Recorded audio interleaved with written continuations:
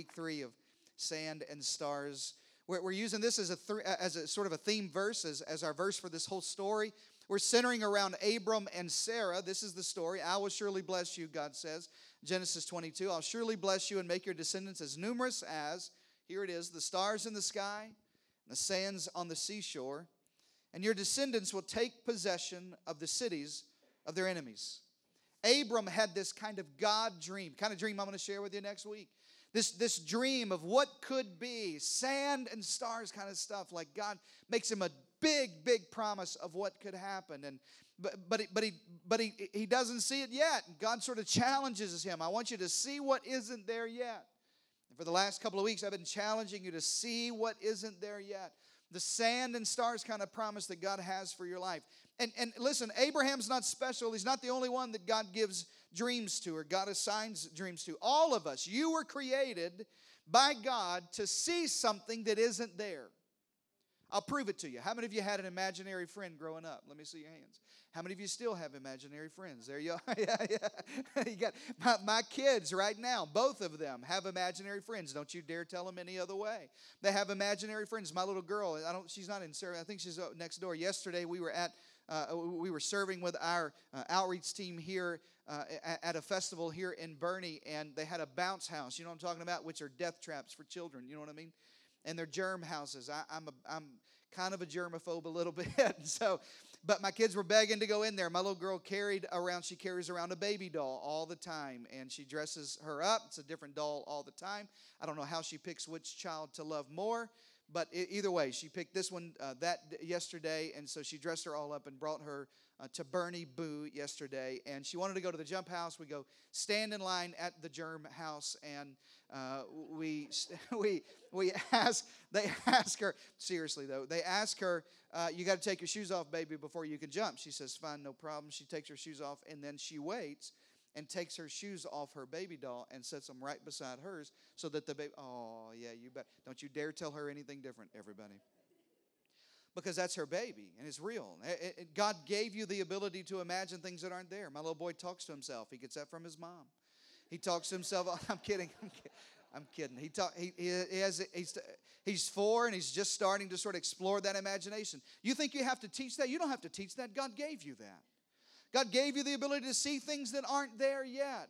The imagination that you have to dream about stuff that isn't there. Children have no problem with dreaming. I remember growing up, I had no problem looking in a mirror thinking I was as tall as Blake. Come on, somebody. Thinking I was 6 foot something. When I was growing up, wrestling was real. You know what I mean? Not what they do on Monday Night Raw now. That stuff isn't real. I grew up with Jake the Snake. Where y'all at on that? That's what I'm talking about. Ric Flair. Woo! That's exactly right. If you don't know about that, you cannot go to heaven if you don't know The Undertaker. The Undertaker lives here. Did I hear that? The Undertaker lives around here. What's his Paul Bear?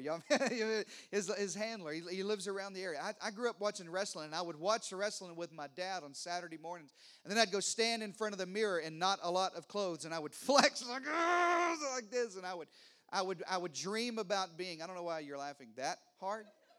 I would dream about being what I wasn't and probably wasn't ever going to be, because God gives you this imagination when you're a child. Nobody has a problem dreaming when they're children. When you stop dreaming, you kind of start dying on the inside. I got to be honest with you. There's something that dies on the inside of you when you start limiting the thing that God gave you to see things that aren't there yet. I honestly believe the same thing that when the Bible talks about your measure of faith, I think it's imagination. I think every person's given a measure of faith or an imagination to see things that aren't there yet. To imagine what God could do, to dream about things. But the challenge is as you get older and life starts happening, you brush up against disappointment. And the more times you brush up against disappointment, you stop dreaming. And I got to tell you today, listen close. If you don't hear anything else, hear this. When you stop dreaming, you stop living.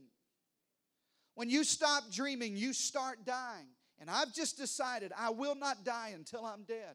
I'm going to live every day God's given me, seeing things that aren't there yet, dreaming for what God would have for my family and my marriage, and dreaming for this church about what God would do through us. You say amen to that, everybody. You got to stop. When you stop dreaming, you just start dying on the inside. As a matter of fact, that's a biblical principle. 2 Corinthians 5:7 says it like this. For we, underline this in your Bible, live by believing. You actually live by believing. You have life in you by dreaming. The converse of that, when you stop dreaming, you start dying. As a child, write this down. As a child, you lived a dream. Man, you stand in front of the mirror and pretend you're somebody that you're not. And you lived a dream. But as you age, as you get older, listen, we're going to have to start living by dreaming. We don't just live to dream. We actually stay alive. We live by dreaming. And my purpose in this message is to get this whole church dreaming again, believing God again, reaching for something again that isn't there. When we started City Hills, our very first sermon series. As a matter of fact, I talked to somebody that where'd you go, Oscar and Karina? I just saw you move around a little bit on me. Where'd you go? Where? Here. Yeah, they're right there. Stand up again, Oscar. Everybody, you can see everybody right there. Wave a minute. Oscar and Karina right there. Oscar and Karina Flores, business owners, fantastic people. We were standing at the library yesterday, and I looked at Oscar and I said, 2.5 years ago, May of 2016, they walked into a little library in a little room that we had rented, and there was about 20 people in there, and we were talking about a church that didn't exist.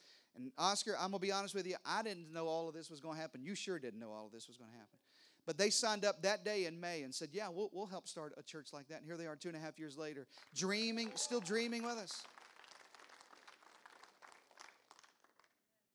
We started the church with that first series that said there's more God wants to do with you. And then the first January 2017, I preached a message series called Dream Again. And listen, I'm calling this church to dream again. I want you to continue that dream that God puts inside of you. What would happen if we go all in together? What would happen if we, almost like launching again, what if we relaunched who we were? What if new people and new passion and renewed vision and a new passion to see people's lives transformed by Jesus Christ? I'm calling you, listen, I'm calling all of us to dream again. That God would do something through us, that we can't start dying. We got to keep living, and we only live by believing. When God puts a dream in your heart, listen close, it doesn't mean, though, that it's going to happen without opposition. The last 2.5 years of this church haven't happened without opposition. I remember when we moved to this facility, and we started an elementary school right next door to here, and around May of that year, they came to us at the school and said, hey, you may have to move out this year. And we were like, we may? Yeah, we may be doing some remodeling this summer. We may have to, we don't know. And so you might want to start looking around. We were like, okay, maybe we will. When you're a portable church, you're a church that meets in a portable location, your location's super important. So we started looking around that day. I left that meeting and started looking. We had come to the theater over and over and asked and contacted corporate and written letters, done everything we could to get this theater. And the answer was no every time. No every time. And I walked out of that meeting that day and said, I'm going to try again. Long story short, we had to move in June. If you're keeping score, that's 4 weeks from the day they told me that we may have to move. 4 weeks later, we moved into this movie theater after hearing no over and over and over again. God always has a plan, but it doesn't come without opposition. And I think some people think, man, if I really have a dream like you're telling me, if God really has a plan for my life, if there's really purpose inside of me, it ought to be smooth sailing. You got to read your Bible more. Most of the time when God had a plan for somebody's life, it got harder, not easier. Anybody know that feels like you? It feels like me almost all the time. Sometimes I'm like, God, just slow down, okay? Don't give me any more, because if you keep giving me more, it keeps getting obstacles. But you're never going to have what God's realized to you without opposition in your life. And in times of opposition, listen close, there are times of opposition in your life, I think most people drop the ball of faith. When there's this promise they've heard from God that they believe for sand and stars, but there's opposition. I call them the danger zones. I think everybody gets in the danger zone where it's easy to give up. It's easy to just settle for less. It's easy to just go to God and go, okay, you win. I don't need anything else. And Abram and Sarah face these danger zones. I want to read it to you. When opposition comes, after you know God's called you, you know you got a promise from God. Abram, I'm going to make your descendants as many as the stars in the sky and sand on the seashore. And then there's opposition. This sounds like this. Genesis 16. Now Sarai, who is eventually Sarah, God changed her name, and Abram, who became Abraham, had not been able to bear children for him. Sarah, Abraham's wife, Abram's wife, had not been able to bear children for him. But she had an Egyptian servant named Hagar. And Sarai said to Abram, this is a whole different marriage series that I'm going to do later on. I don't recommend this whatsoever. The Lord has prevented me from having children. She says to her husband, one night, staring up into the tent when they're laying in bed and all the kids are asleep, and you just all the donkeys are down. Everybody's real quiet, and you're just talking to one another, and it gets real quiet. How many of you husbands know that's when your wife says, "Can we talk about something?" You know what I mean? Anybody? Just me? That's not just me. You know that's true. You thinking you're just about. Can we talk about something? Sarah says, "Can we talk about this? The Lord's prevented me from having children." And then she has this crazy idea. Crazy, underline crazy in your notes. Go and sleep with my servant Hagar. Perhaps you can have a child through her. Perhaps I can have children through her. I come up with a crazy idea because there's opposition. It just isn't happening. I can't bear children. And so you run up against opposition, and you run into these danger zones. And I want to give you, I think 3 of them. I think there may be more, but let me give you 3 that I found. Write these down in your notes. The first zone you come to when you get in opposition is what I call the frozen zone. The frozen zone. The frozen zone is when everything's at a standstill, everything's frozen, and nothing visible is happening. The frozen zones where you get to where you look around and you think, I heard from God a promise, but nothing's happening. Everything just is frozen right there. The Bible says Sarah had not been able to bear children. The frozen zone.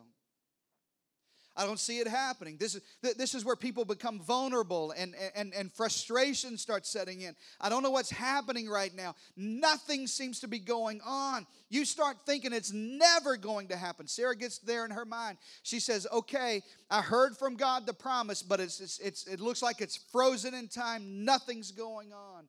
And you run up against opposition. And in your life, you may be in this zone where you feel like, I know God said, but I don't see. And I haven't seen. And I don't know when it's coming or why it's coming. I'm getting frustrated. I feel like God's freezing me out, like I'm not hearing anything. He's not doing anything. Nothing's moving. I got to get something working. Write this down. We tend to underestimate what is happening when nothing is happening. We tend to underestimate what is happening when nothing is happening. We tend to underestimate what's happening when we look around and we don't see anything happening in our lives. We overestimate what we can accomplish in a week, but we underestimate what we can accomplish in a year. You know what I mean? People always think, man, I want it right now. I want it to happen right now, and it's not happening right now. And we underestimate that nothing must be going on because I can't see anything. It's kind of like me losing weight. I want to lose 15 pounds in 1 week. Come on, everybody. I don't want to do it for 6 months. I don't want to go to the gym for 6 months. I don't want to eat good for 6 months. I'm going to give you 7 days. And after 7 days, it better start working. I start thinking about my beach body sometime around the 1st of June. Come on, everybody. I got time. Let's just get it in. And it doesn't work. And every June, I'm disappointed because I didn't start thinking about it till the very end. We always want it right now. And God doesn't work like you and I work. What God wants to do with us, it can happen immediately, but it could take some time. It could take some time. And just because you don't see it happening doesn't mean it's not happening. We tend to underestimate what's happening when nothing is happening. We tend to underestimate that God must not be working. Everything's frozen in time. As Sarah goes to Abram and said, well, I can't have a kid. It doesn't seem to be happening. Let's make another plan. But God, listen to me, God is always working. God is always working, even when you don't see Him working. We tend to underestimate what's happening when nothing is happening. Jesus said it like this in John 5:17. My Father is always working, and so am I. I love that verse. He said, you don't have to worry about this. I'm always doing what you can't see. I'm working behind the scenes in your life. I'm opening doors. I'm 10 steps ahead of you working when you don't see anything happening in your life. I'm working when you don't think I'm working. Don't underestimate what's happening when nothing is happening. We get in this frozen zone and think it's just not going to work out. Paul says it like this. Paul says in Galatians 1, he says, but when God, who set me apart from my mother's womb. Now understand, Paul's working backwards in his life to the time he was in his mother's womb. He set me apart and called me in his mother's womb, by the way. You didn't get a calling when you were 10, 12, 15 years old, 20 years old, 30 years old. You were called and anointed by God before you were ever born, by the way. In your mother's womb, he called me by his grace. And then he was pleased to reveal his son to me that I might preach him among the Gentiles. Paul said, listen, I was set apart from the time I was born, but then I had a bunch of stuff in my life I did wrong. I persecuted Christians, killed Christians, stood against them.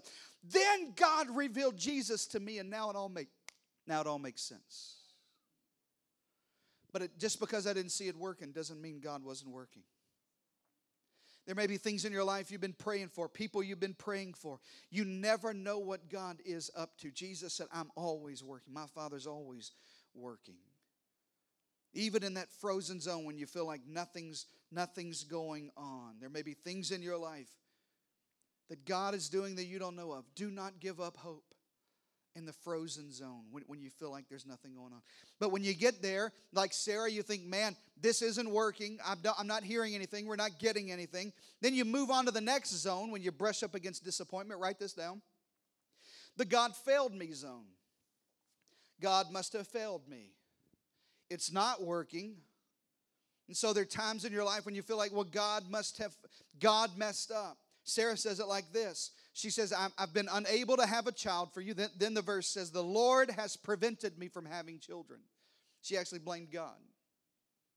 God's failed me. When things don't go as planned, it's tempting in my life and probably in yours to point my finger at God and blame Him and say, this is your fault. This is the time, listen, this is the time in your life and disappointment when you know God can, you just don't know why He isn't doing it yet. You believe God can, you really do, but you just don't know why He hasn't. So your mind starts playing these crazy things where you think, well, God must have prevented me, Sarah says, from having a child. God must have failed me. Let me ask you, please be careful in this season. Be careful in this season, because if you stay too long in this God failed me season, in this God failed me zone, then you undermine your confidence in God. Your mind starts playing tricks on you. You'll get indifferent to God, thinking, well, God must have failed me. Something's wrong. Instead of leaning into God's grace, you pull back from God. It's always interesting to me as a pastor when I watch people in their lives when things don't work out, when they run up against trouble and hard times and things are wrong in their life, they start pulling back from church. That's the season you got to lean in, everybody. That's not the season you pull back.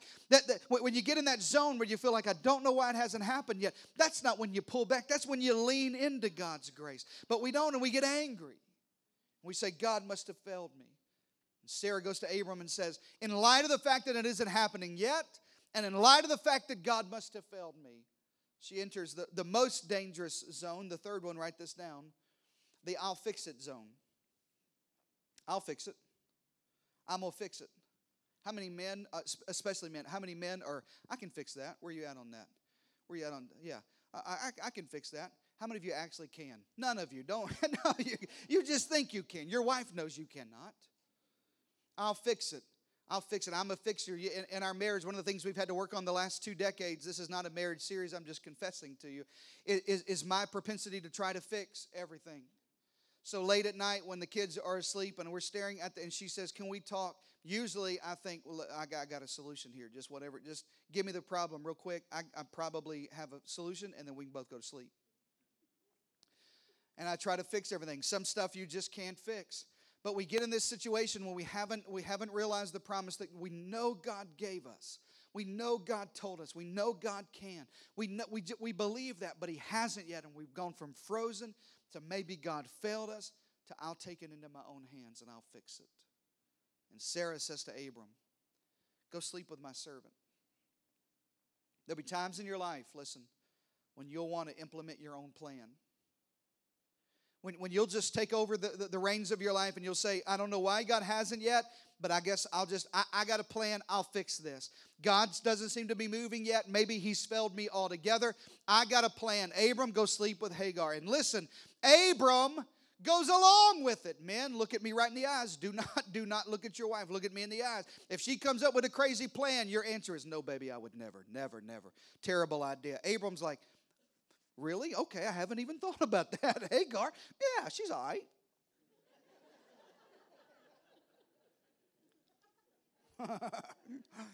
There's not one recorded thing where Abram goes, no, Sarah, I couldn't. Abram goes, great idea. What are you doing tonight? They're both responsible. Because, listen close, because I think they're both discouraged. And what you do in discouragement is not who you are. And some of us have made mistakes in discouragement that don't define who we are. We've just gotten so much disappointment and discouragement in our life that you'll start trying to fix this, even stuff you know is wrong. You'll make decisions that you know are the wrong ones because you're so discouraged.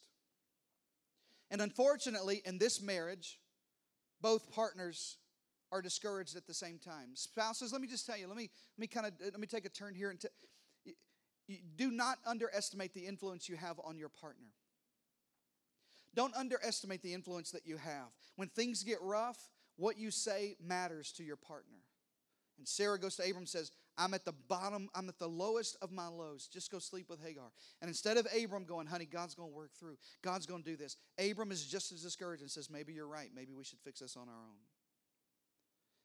I remember I spent the first 7 years of my ministry in youth ministry and student ministry. And I remember when we would take trips, I had a gal on my youth staff. His name is Jaron, and we would stay up all night. We would stay up all night. When you take kids in hotels, come on, everybody. They'll come up with a Hagar plan. You know what I'm trying to say? You with me on that? They'll come up with a Hagar plan. And I remember we'd stay up all night in the hallways of the hotel, just taking shifts, watching, making sure kids didn't leave their rooms. Sometimes in your darkest season, listen, you're going to have to take shifts. When one of you is down, the other one says, hey, I got this. I'll watch out for this. We're not going to give up hope in the middle of this.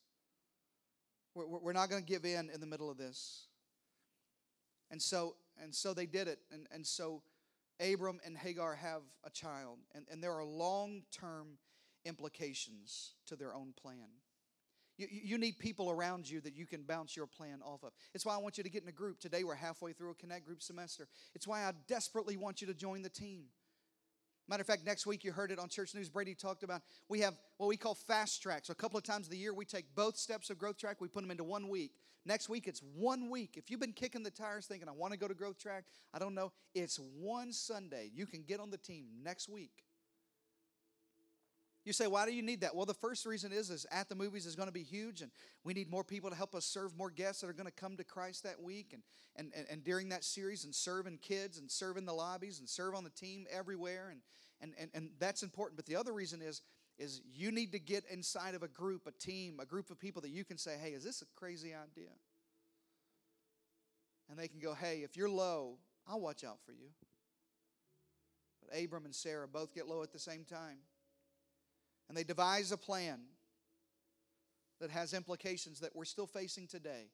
I don't know if you're aware, but the geopolitical unrest in the Middle East is every single bit of it stems from this decision in a low season.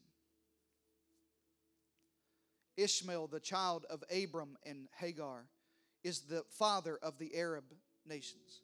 And Isaac, the promised child of Abram and Sarah, is the father of the Jewish people. In every single battle from that day until this one, and until the return of Christ, every battle between the Arab world and the nation of Israel stems from a decision in disappointment. When I know God promised me, but it hasn't come to pass yet, and you try to fix it on your own, God has a way. Listen, there's God's way and then there's our way. And God isn't promised to bless your way. He will bless His way. The reason I'm challenging you, listen, the reason I'm challenging you right here in the middle of this series, I've been talking about what God wants to do in you. I've been stretching you to believe for sand and stars, and I hear people talking about it, but I don't want you to go home talking about sand and stars. And when it doesn't happen when you think it should, then you try to make it happen on your own. I want to set your expectations that God can do this, not you. That God's in control. I want you to look at this church next week when I tell you about the vision that we have in this church and what God wants to do. I don't want you to think we're going to do anything. I want you to know we're going to go to God and let God fight our battles. I don't want you to get back in your family when you're praying about a business and starting and God hasn't opened the door, when you're praying for a lost loved one, when you're asking God to heal your marriage, heal a relationship, save a child, reach into your world and fix what's wrong with you. That if it doesn't happen soon enough, that you just take control and say, I didn't get my sand and stars this week, so I'll just do it. I'm just warning you there are implications in the danger zone that could last forever. In your disappointment, when you're discouraged, when you're down, you got to lean into trusting God. I'm challenging you to lean into God and to trusting Him. Galatians 6 says it like this: let's not get tired of doing what's good. And this is why, and this is the final thing I'll tell you, because there is coming a right time. And at just the right time, we'll reap a harvest of blessing. If we don't give up. At just the right time. We used to sing a song in the old church. You know, I grew up in church that we used to call Him an on-time God. Do you remember this, Henry? Yeah. That he doesn't always come when I want Him to, but He's never late. Never. Never. Even when I think He's late, He's not late. Because He stands outside of time and space, and He knows your life. Some of you are in the danger zone of disappointment and discouragement. Some of you in marriage, both of you are at a low point, and you may be making a decision today that you would normally never make if you weren't so discouraged.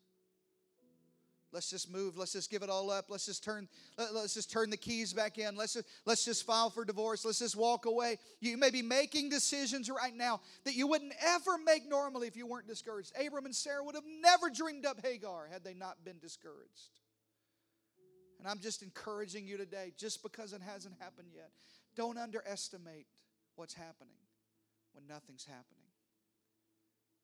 Abram sleeps with Hagar, has Ishmael. And then God does what God says He would do. And God will always do what He says He'll do. I'm trying to prevent you from having an Ishmael-Hagar moment.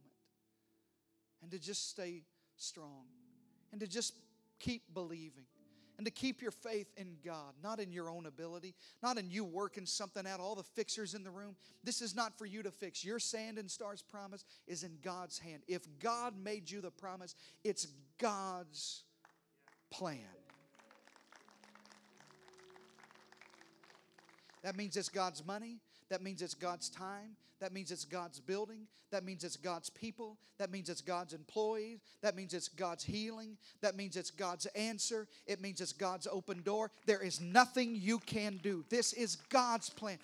Abram, just hang on. Isaac's coming. Don't make a decision in discouragement. Because when the time's right, just the right time, God's going to come through. Stand all over the house. Put your Bibles on the chair beside you. Nobody moving for about 2 minutes. I just want you to bow your heads. Matter of fact, if you came to church with somebody, a spouse, a loved one, a friend, why don't you take them by the hand? We don't normally do that, but if you're not comfortable with that, maybe you can put your arm around his shoulder. If you don't know him, I'd encourage you not to touch him. Come on. Bow your heads. Now, Father, I pray for people that are in discouragement. Pray for people who haven't seen the promise that they know that you've given them. I pray for people who feel like it's just not happening. They're frozen. It's just, I don't know what's going on. It doesn't seem like anything's going on. God, don't let people get discouraged. and underestimate what's happening when nothing's happening. God, I pray for people who feel like it hasn't happened in so long that maybe it's never going to. Maybe God's just failed me. Maybe I heard Him wrong. Maybe He said something that I didn't. I don't know. Maybe God just doesn't come through for me like He does everybody else. I pray for people in discouragement, disappointment. I pray for people who get to the worst possible place in a discouraged moment of, I'll just fix it. I'll take care of it. I'll fix it myself.